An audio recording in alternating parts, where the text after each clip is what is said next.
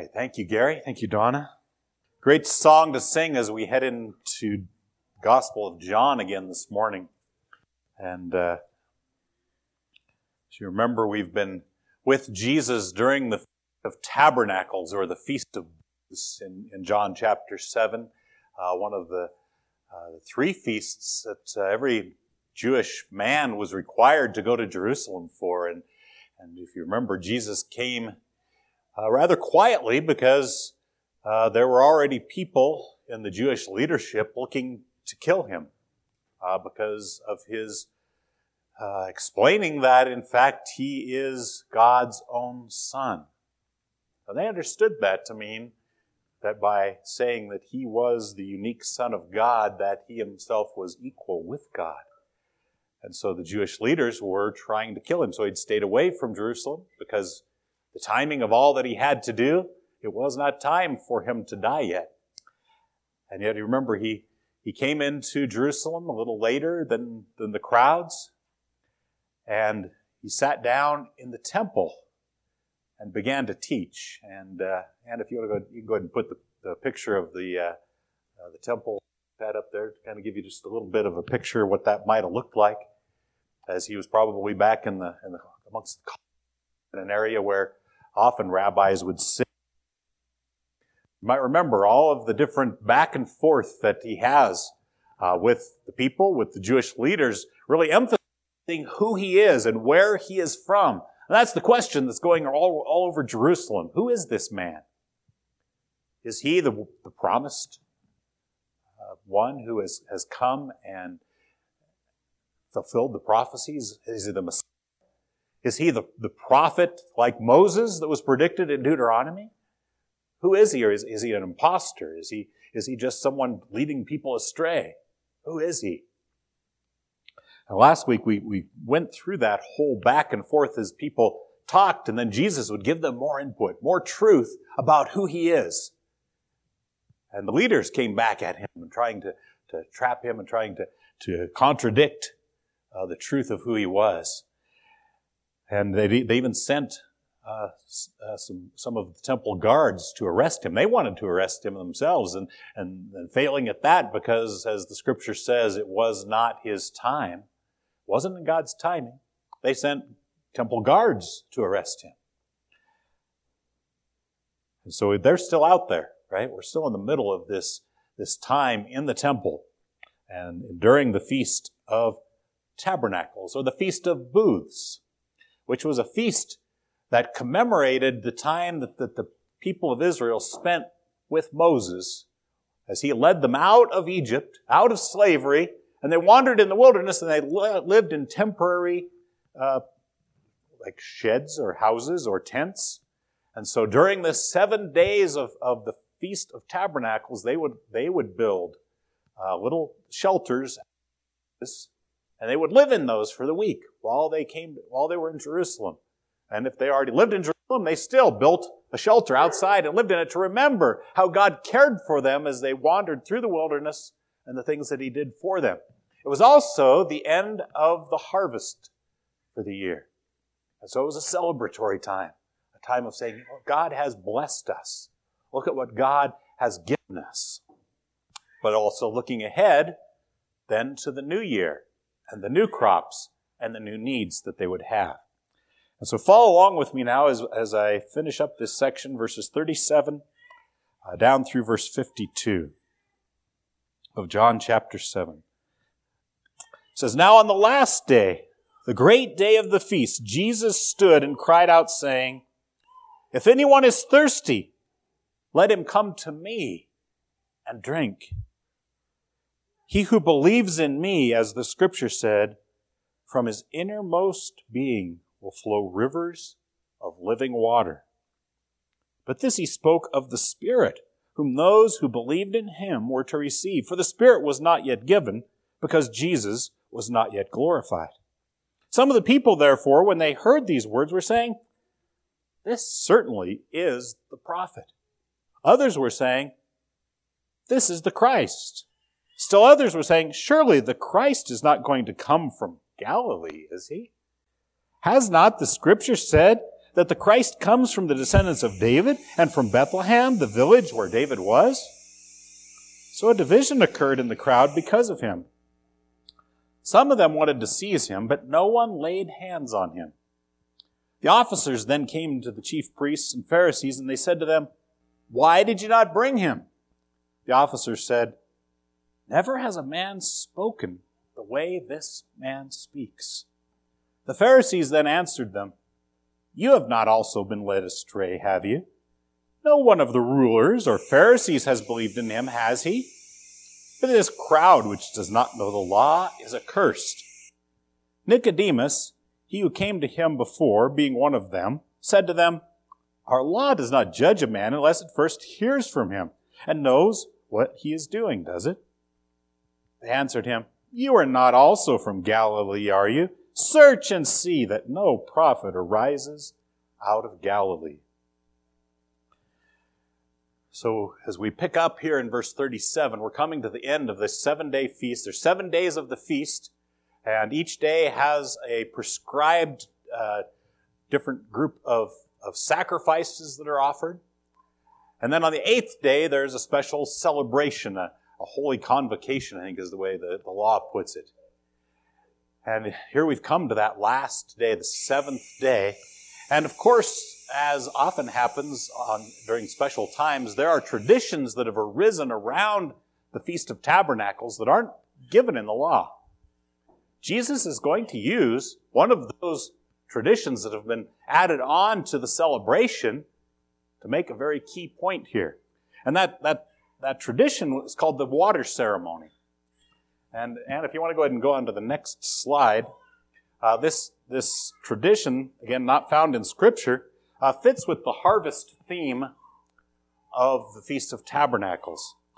It was a time of remembering, of course, on the one hand, of Moses leading them in God's provision for them. And one of the well, let me just explain, I guess, what they did. Of course, here's the temple up on the high point of Jerusalem. And a priest would come out of the temple, down through the streets. He'd have a golden flask in his hand, and he would come here to the pool of Siloam, which is fed by the Gihon spring. And from there, he would fill that up, and then he would make his way back up the hill to the temple. And as he did that, the people would follow along behind. And they would be singing the Hallel psalms, psalms of ascent. And they had traditions of waving branches and holding a particular kind of citron fruit. Those related to celebrating the harvest and looking forward to God's provision for them. And so they had a thing, and they would work their way up to the temple. And when they got to the temple, and if you go ahead and go to the next slide, go into the inner courts of the temple, and apparently the people following along after them in this long procession. And then go ahead and go to the next slide. And you can see inside, here's the temple itself. You've got the various gates that go into the inner courtyard there. And this here is the altar where the sacrifices were placed, were burned. They would bring that water in, and the priest would circle around the altar each day and pour out that water as an offering to God. There's a picture of God's provision of water. Remember, twice God provided water out of a rock for the people in the wilderness when they were thirsty. It was a time of year when they prayed for the rains for the things that had to be planted and grown ahead of time. So in a sense, it was a visual prayer for rain for the coming growing season. On the 7th day, they would go through that whole thing again. The priest would go all the way down to the pool of Siloam, get the water. They would come back up with the songs.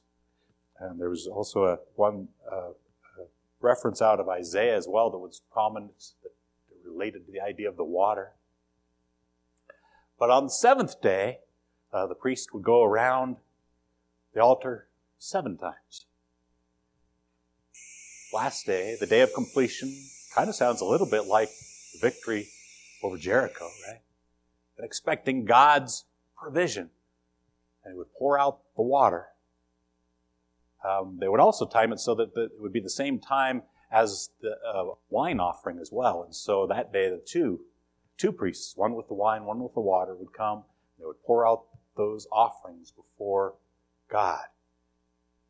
And it was at that point, I believe, that Jesus, having followed in with the crowd, stood up. And it says in verse 37, He said, "If anyone is thirsty, let him come to me to drink. He who believes in me, as the Scripture says, from his innermost being will flow rivers of living water." Jesus cries out at the perfect timing, right? If anyone is thirsty. It's a fall festival, probably a very warm day. And here these people are watching this water from the spring of Gihon that's been in the pool poured out. Who wasn't thirsty physically, right?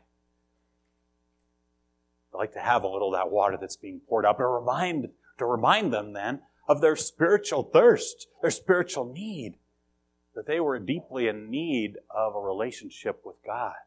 They were deeply in need of forgiveness. They were deeply in need of someone to take care of their sin for them, right? And notice too that Jesus says, "Oh, if any of you really religious Jews are thirsty." Is that what He said? And you notice what He says? "If anyone is thirsty, let him come to me and drink." During this time, people were crowded in Jerusalem from all over the Roman Empire, right? Jews who had come, but then also there were people who were proselytes or converts who were Gentiles. They weren't Jewish, but they would come. Now, they couldn't be right inside the inner courts of the temple there. But the invitation echoed out. Come to me if you are thirsty. Doesn't matter who you are. Anyone come to me without exception. And you also notice there in verses 37 and 38 that he helps us understand what he means by come to me and drink, because he repeats himself, you could say, in verse 38 when he says, "He who believes in me." It's really saying the same thing. Come and drink, come and believe. Just as he has done back in chapter 6. He talked about drinking and eating being the same as believing. Come to me for what you need. I have what you need. That's how you eat. That's how you drink, is by entrusting yourself to me, entrusting that I can take care of what you truly need. But notice it doesn't stop there, right? It's not just you will come and you will be filled up and you will feel satisfied. But he says, from this person's innermost being, the one who believes, will flow rivers of living water. Now, there's these verbs do talk about relationship. Present tense verbs. Keep on coming to me. Continually be coming to me. Continue drinking. And the river, the waters will, future tense, flow when you do that, when you believe. Jesus speaks out here in advance, and John confirms that that's what he's talking about. You get that John speaking there after that, of the coming of the indwelling Holy Spirit that will not only quench the spiritual thirst of those who come to Jesus, but also provide through those who believe what others need, so that they too can believe and become filled and have what Jesus has to offer. And that's a promise that dramatically began to be fulfilled later at the Feast of Pentecost, after Jesus ascended into heaven. And he came and the Holy Spirit came on the believers there. And what did they do after the Holy Spirit came? They then went and preached to the people in Jerusalem for that feast, and told them that they could come and they could believe in Jesus for the forgiveness of their sins. See, that water flowing out from them now impacting the others that heard, and others who would then believe. And then they would have the Spirit within them, right? Who would flow out. Same kind of thing that he talked to the woman at the well about, right? The one who drinks this water, speaking of what he had to offer, will have a spring within him flowing up to eternal life. On the day of Pentecost, what happened? 3,000 people believed. And then they reached out. And the church was born. And the church spread out. And here we are, right? And that water, that river of life still flowing in us and through us and out to others who can then believe and have that same promise fulfilled in them. But very important for us, especially if you've been a believer for very long, you've gotten settled into what that life is like. Remember that this is a river that flows out of you. Or maybe you think of Christianity as something you come to in order to get what you need. It's true. When you come thirsty, you have great need. But notice that what Jesus promises isn't just that you won't be thirsty anymore. He says, within you will flow out, right? Because you being united with Christ, having His Spirit within you, will then have all of His resources then to flow out to others. To provide for others the life that you have. Not of yourself, but of the one who gave you life. Think of that Jesus is crying out in the temple. If you're thirsty. Well, first you have to realize you're thirsty, right? Realize what great need you had. So some people are saying, yeah, I'm in great need. I need forgiveness of my sins. I've made a mess of my life. I need God's life and God's wisdom to show me how to live. But Jesus isn't just speaking on His own authority. He's actually speaking as well from the Word, which I guess is His authority, being God. And yet He's not saying to the people there, as you see me, this man standing before you, but He says, look at what you've already been told in the Scripture. Now, what He says here in this passage is not exactly out of any one place in Scripture. And so He's not quoting one specific spot. But let me give you three that speak very well to it out of the book of Isaiah. So turn with me to Isaiah 44. But this is not a new idea, but was part of God's plan all along. What Jesus is promising, what He is saying, inviting people to here. Isaiah 44, verses 1 through 4.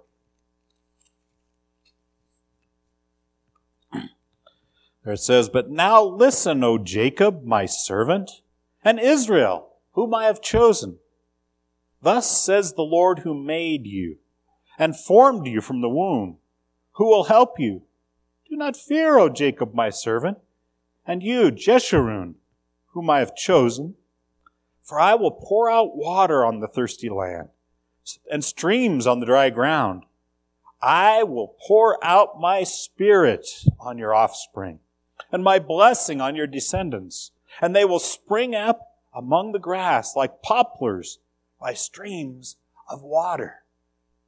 See, God, through Isaiah, gave that same kind of picture of His blessing being poured out and connecting it with His Spirit. So it wasn't just that God would take care of the people of Israel and the need for the water that they had, but in fact that the real life that they needed by His Spirit. So Isaiah 44 says that. Isaiah 55 is an invitation to come and to drink. Isaiah 55, verses 1 through 3. "Ho, everyone who thirsts, come to the waters. And you who have no money, come, buy and eat. Come buy wine and milk without money and without cost. Why do you spend money for that which is not bread, and your wages for that which does not satisfy? Listen carefully to me, and eat what is good, and delight yourself in abundance. Incline your ear and what? Come to me. Listen, that you may live, and I will make an everlasting covenant with you according to the faithful mercies shown to David." Do you hear this echoed in this whole section that Jesus, where he's been teaching about coming to him, about being satisfied, about finding what you need in him. About even chapter 6, spend your money not on the bread that perishes, but on the bread that gives eternal life, which he just defines as himself, right? Come to me. Come to me. Then Isaiah 58:11.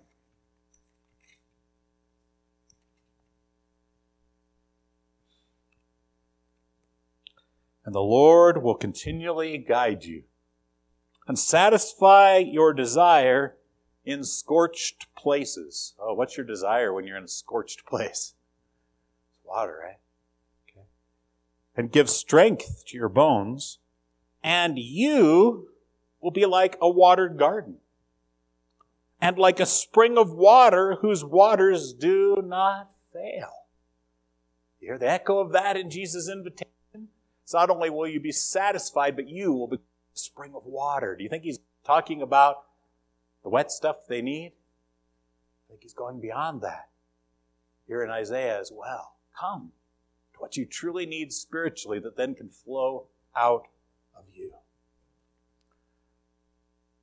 Pretty bold thing Jesus did amongst a number of people who wanted to kill him, amongst people wondering, who is this man? And there's a lot of different responses that we get here as well, beginning in verse 40. Some of the people, therefore, when they heard these words, were saying, this certainly is the prophet.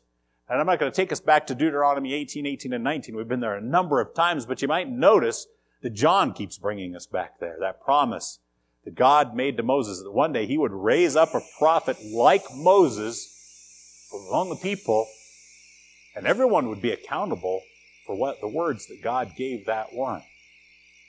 And as people listen to Jesus teach, and the things he has to say and the miracles that he's been doing, they're saying, this has to be the prophet that was promised that will be like Moses.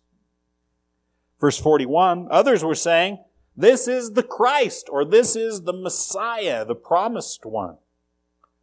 Notice this is like the last one, a definite statement. There are people out there who seem to have their minds made up. Now notice they don't necessarily see the prophet and the Messiah as one person, as in fact he is. And sometimes we get a little confused about what hasn't happened yet in prophecy too, right? Okay, so they're still trying to work that out, figure it out. Somebody's saying, well, this is the prophet. No, this is the Messiah. Well, it turns out the Messiah and the prophet are one and the same person who fulfills all of those prophecies together.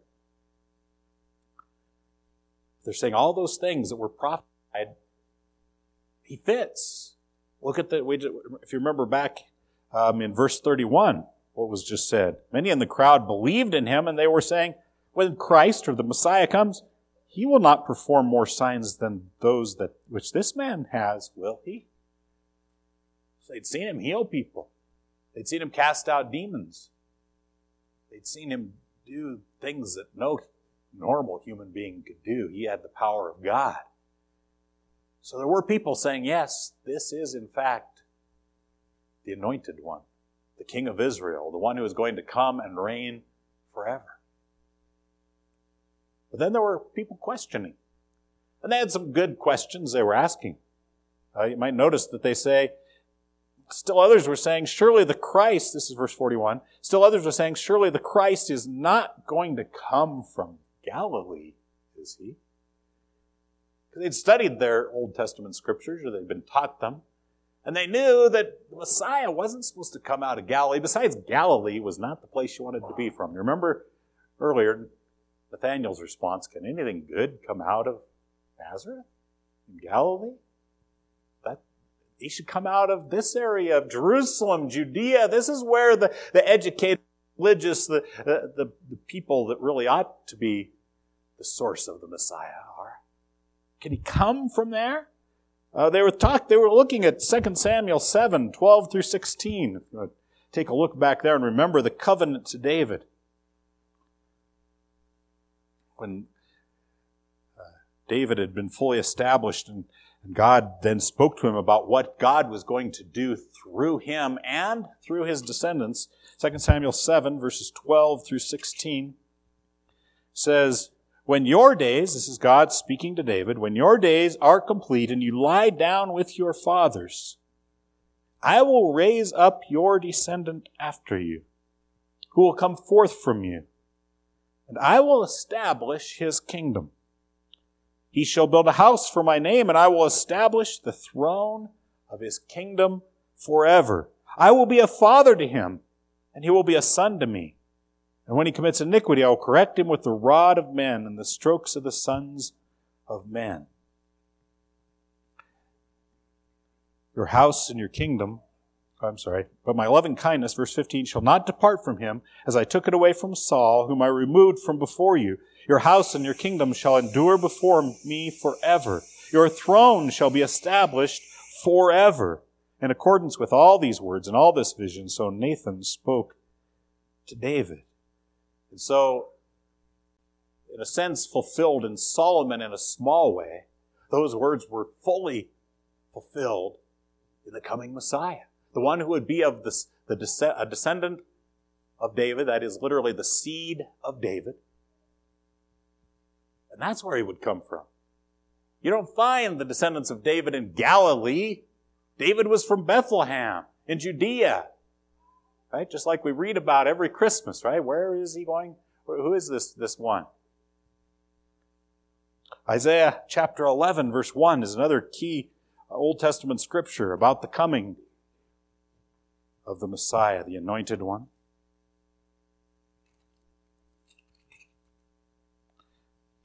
Here, using some more figurative language, then a shoot will spring from the stem of Jesse, and a branch from his roots will bear fruit.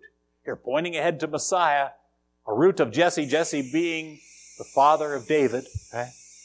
That's where he's going to come from. That's where he's going to spring from. That's where God's going to provide this one who's going to come and rule and reign and be the promised one. So the people are concerned. Is this man, this Jesus, he comes from Nazareth in Galilee, how could he be a descendant of David? Now, if they really were interested, having seen the evidence of the power of God working in him, heard his teaching, and understood, or should have understood the truth of it, they could have investigated, right? And found out the things we find in the other three Gospels about how Jesus truly was born in Bethlehem. That he truly was. It has genealogies there to prove that in fact he was descended from David, was of the line of David, right? But John doesn't spell these things out. They've already been done in the other Gospels. If they wanted the evidence, they could have asked Jesus. They could have followed up on it. Bethlehem wasn't that far down the road from Jerusalem. They could have explored it. And even Micah chapter 5, verse 2 was the place that they were concerned about. And it's what we read every Christmas, right? About how the Messiah would be born in Bethlehem. Oh, you Bethlehem, though you're so small, the Messiah, the King, will rise from you. And so there were some who believed that he was the prophet, some who believed he was the Messiah, some who had questions. Well, what about these prophecies? Somebody out of Galilee? Could that be? And some who wanted to seize him, it says in verse 44. But it says no one laid a hand on him. Some saying he's an imposter. This can't be the Messiah. He's just trying to mislead the people. We've already seen these different arguments rolling around in this time already. But there's also division amongst the leaders, verse 45. The officers then came to the chief priests and the Pharisees, and they said to them, why did you not bring him? Remember last week we saw they'd sent out these temple guards. These were men drawn from the tribe of Levi. They're charged with keeping order within temple grounds. And it would have been the result of the Sanhedrin, the high court of the nation of Israel, coming together and sending them out, you could say like with a warrant. Go take him and bring him back to us. So here come back these men to do that. They come back empty-handed. And I'm sure that as all these things have been happening, they've been looking for a good opportunity to do just that. But because of the crowds and the fear that might start a riot, things like that's mentioned throughout the Gospels, they have to wait. And while they wait, what are they doing? They're listening. They're hearing Jesus speak the truth. They're hearing Jesus speak about himself and who he is and why he's come. And it's interesting now, the words that Jesus spoke back in verse 17 seem to be proving themselves true. Do you remember back there? It says, if anyone is willing to do his, that is the Father's will, he will know of the teaching, whether it is of God or whether I speak from myself. What kind of a heart did they listen to these words with? These men have had great exposure to God's word. They weren't just like some sort of a jail guard or security person. They were Levites. Levites were a tribe that was charged by God to teach the rest of the nation God's word. These men worked within the temple grounds themselves. They were exposed to the truth all the time. Now, they may not have been quite so blinded as those who were actually the leaders, the priests and the Pharisees and the other rabbis. Weren't blinded by ambition, but were willing to seek God honestly. And it has an impact. And as they listened to Jesus, as Kent Hughes says in his commentary, they came to arrest him, but he arrested them. Jesus grabbed their hearts, and they said, we've never heard anything like this before. This isn't just religion. This isn't just words, but this man, when he speaks, it burns in our hearts. I want to tell you that hasn't stopped happening. Yesterday we were listening to the program, The Land and the Book. Maybe some of you are familiar with that. They had a guest on there, and he's part of a president of a ministry that sends people to the hard places in the world. And he was talking about teams that they have in Syria. And, Syria was hit hard with the same earthquakes at the same time as Turkey. And with so many buildings destroyed, so many people killed, there are many, many children homeless, now street kids. And their vision and what they've begun to do there is to work hard to reach those children with the gospel. And then those children can be the upcoming generation to give the gospel to the rest of their nation there in Syria. And so they're having Bible clubs, different things like that. And some of these kids, of course, are orphans and have nowhere to go. Some of them are just kids, who have time on their hands. Or in the case of one family, there was a man and his wife was no longer alive, and he had his children to take care of. And they'd started going to one of these Bible clubs. And word had gotten back to him about what they were teaching. And so he showed up before the next Bible club, and he starts to really chew out the people who are doing the club. Telling them, this is terrible. You shouldn't be teaching these things to children. This is illegal. I don't want you to be teaching these things to my children. And yet he sat down and listened to what they were teaching. It was a simple children's Bible lesson. When the lesson was over, this man, a Sunni Muslim, prayed to trust Christ as his Savior. And what he said was, it pierced my heart, and I knew this was the truth. Here's a man who, though he had been believing a lie for his whole life, was really genuinely seeking for God. And when he heard the truth, God broke through and said, this is the truth. And he knew it. The same man who came and chewed out the children's teachers now gathers children and brings them to the Bible club. His life radically changed because Jesus spoke through those people. It's still happening today. Maybe it's happening right now with you. Maybe you've never entrusted yourself to Jesus, and his words, not mine, are burning in your heart that you need to entrust yourself to Him. But not everyone's willing to believe. Verses 48 and 49, the Jewish leaders are against him. It says, and they say, you have not also, this is 47, you have not also been led astray, have you? No one of the rulers of the Pharisees has believed in him, has he? But this crowd, which does not know the law, is accursed. And so now they begin to use propaganda to discourage, first of all, these guards, but or anyone else who would be listening from believing. They try to shame these men out of their amazement with Jesus. Much like the response we saw earlier back in verse 20 where Jesus talked about the leaders trying to kill him. And they said, you have a demon. That's a rash, strong response, over-the-top response. And here the way they respond, it's over the top. You haven't been led astray. Are you going off the deep end? Are you going down the road to hell? Then they also talk about, none of the leaders has believed this. Okay, so here we have these different propaganda techniques, right? Try to shame people. Say, who are you? Are you that stupid? Are you that foolish? Down. But then they also say, you could say using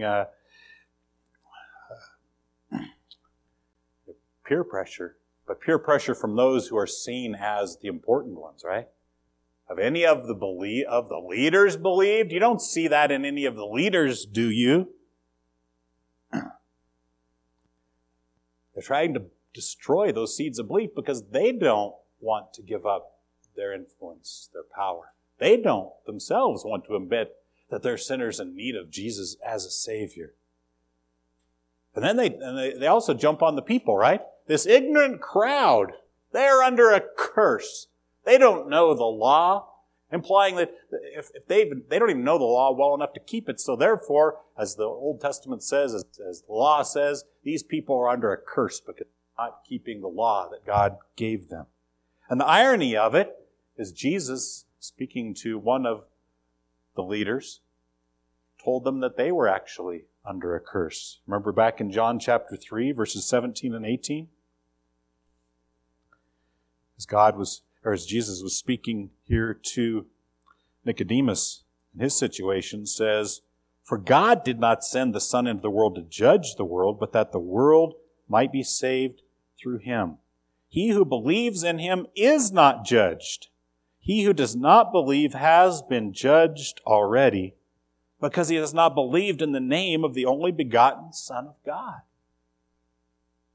Ironically, they're the ones who are under a curse because they won't believe in the one that God sent.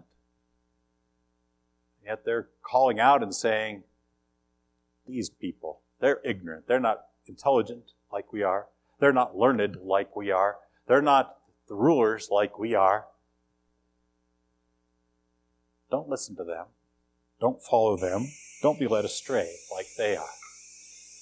Then in verses 50 through 52, one of their own, Nicodemus, the one that Jesus was talking to in chapter 3. Nicodemus, he who came to him before, being one of them, said to them, our law does not judge a man unless it first hears from him and knows what he is doing, does it? They answered him, you are not also from Galilee, are you? Search and see that no prophet arises out of Galilee. And they use a right? Just kind of put everybody in the same boat and said, none of the leaders believe. Well, guess what? Nicodemus either believed or was well on his way to believing. In chapter 12, verse 42 of John, we find out that there are others as well who are thinking, who are evaluating, and coming to the conclusion, the right conclusion about who Jesus is. There it says, nevertheless, many of the rulers believed in him. But because of the Pharisees, they were not confessing him for fear that they would be put out of the synagogue. So there were people who were esteemed within Judaism who were believing. But when we're trying to somebody to not believe something, we're trying to win an argument, make a blanket statement, say, oh, well, everybody thinks this. Or nobody thinks this, right? We come up against that all the time in our world. Many people say, oh, well, all the experts agree, or all the scientists concur that this is what's true, right? You heard that a few times? And yet it's not everybody. There are others who are thinking things through for themselves and not just going along with the crowd. There are other points of view, and there's other evidence that they're choosing willfully to ignore, but they want to press people down, right? And Nicodemus disproves their blanket statement that they made. He starts to question. He starts to bring some things up. And we find out later that Joseph of Arimathea is another one. Later, he'll come with Nicodemus and ask for Jesus' body after he's been crucified as someone who believes. And Nicodemus also brings up a point of law. Oh, here are these people who are so wrapped up in the law. Nicodemus says, well, but wait a minute. You want to arrest him. You want to do away with him. You've already said you want to kill him. What does the law say? Verse 51, does not judge a man unless it first hears from him and knows what he is doing, does it? Which is exactly what Deuteronomy chapter 1, verses 16 and 17 is about. Look back there, when rulers were originally set up in Israel, God told them what they should be like and what they should do.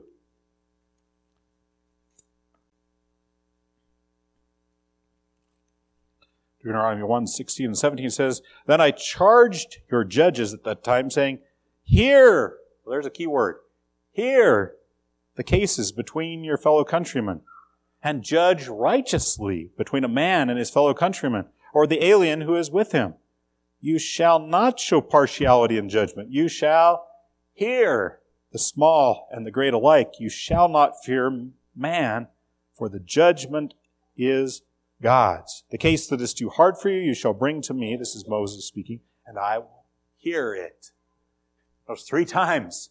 What do you do when you have a case? You better hear and know, right? Back in John, that's what Nicodemus is saying, the exact same thing. In fact, he uses the word know, which means to know experientially, to know well what a person is about. You can't just make a judgment on surface issues. Have you done the investigation? He brings up an excellent point. And of course, they all listen to him, right? No. In fact, they come back again with more logical fallacies. This one, I believe, is called ad hominem. You call people names, right? You lump them in together with something or someone who is not approved. So in this case, they say, are you from Galilee too? Basically, this is a slur, a prejudiced slur against Nicodemus. Do you remember what Jesus called Nicodemus? You are the teacher of Israel. Here's a man who is very respected in their midst. And they're willing to call him what they thought was a bad name, a Galilean. Lump him in with the ones that they as a group thought were ignorant, that were outside of the bounds of good, proper Judaism. People who didn't believe quite right. And when he brings up a valid point against them, what do? They try to knock him down by calling him names, by lumping him in with a distrusted class of people. They don't come up with a good answer. They don't say, oh, you're right. Let's make an appointment with Jesus and find out what it is he believes. And then they say, no prophet comes from Galilee. And again, they attack Nicodemus as a teacher and an expert in the law by saying, you don't know what you're talking about. If you look into the Scriptures, there's no prophecy of a prophet, of the Messiah coming out of Galilee. And again, here they're just proving Nicodemus' point. If they were to just dig just a little bit, they would find out that Jesus is in fact a descendant of David, born in Bethlehem, in Judea, and that everything according to the prophecies lines up perfectly. The fact that he grew up in Galilee is irrelevant. He fulfills the prophecies as God gave them. And so throughout the Bible, the work of the Holy Spirit, the witness of His church, Jesus hasn't stopped being heard, has He? He is still speaking today.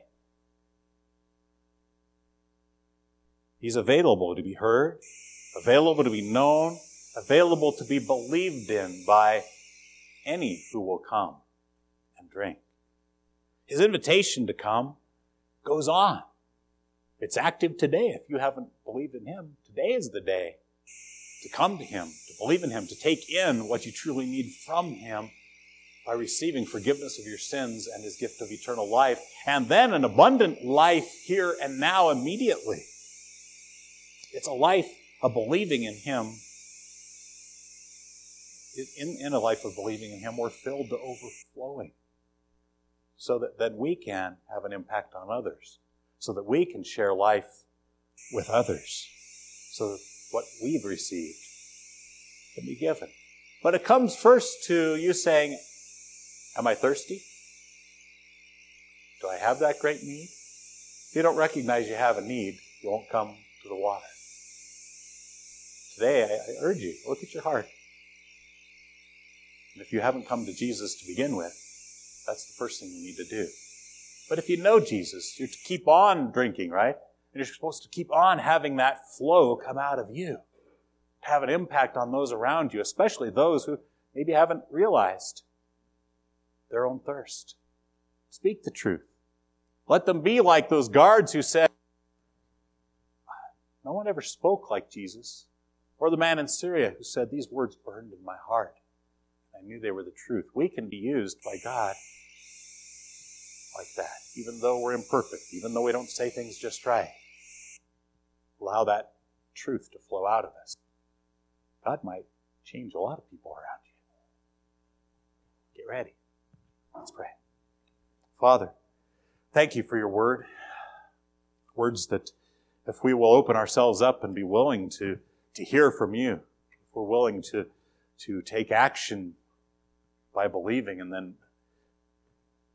walking the path you give us, we can be transformed. And we can be a part of you changing and transforming others. I pray that you'd give us sharper vision for that, understanding, and hearts that are full of your water, your living water, the life of Jesus. In His name we pray.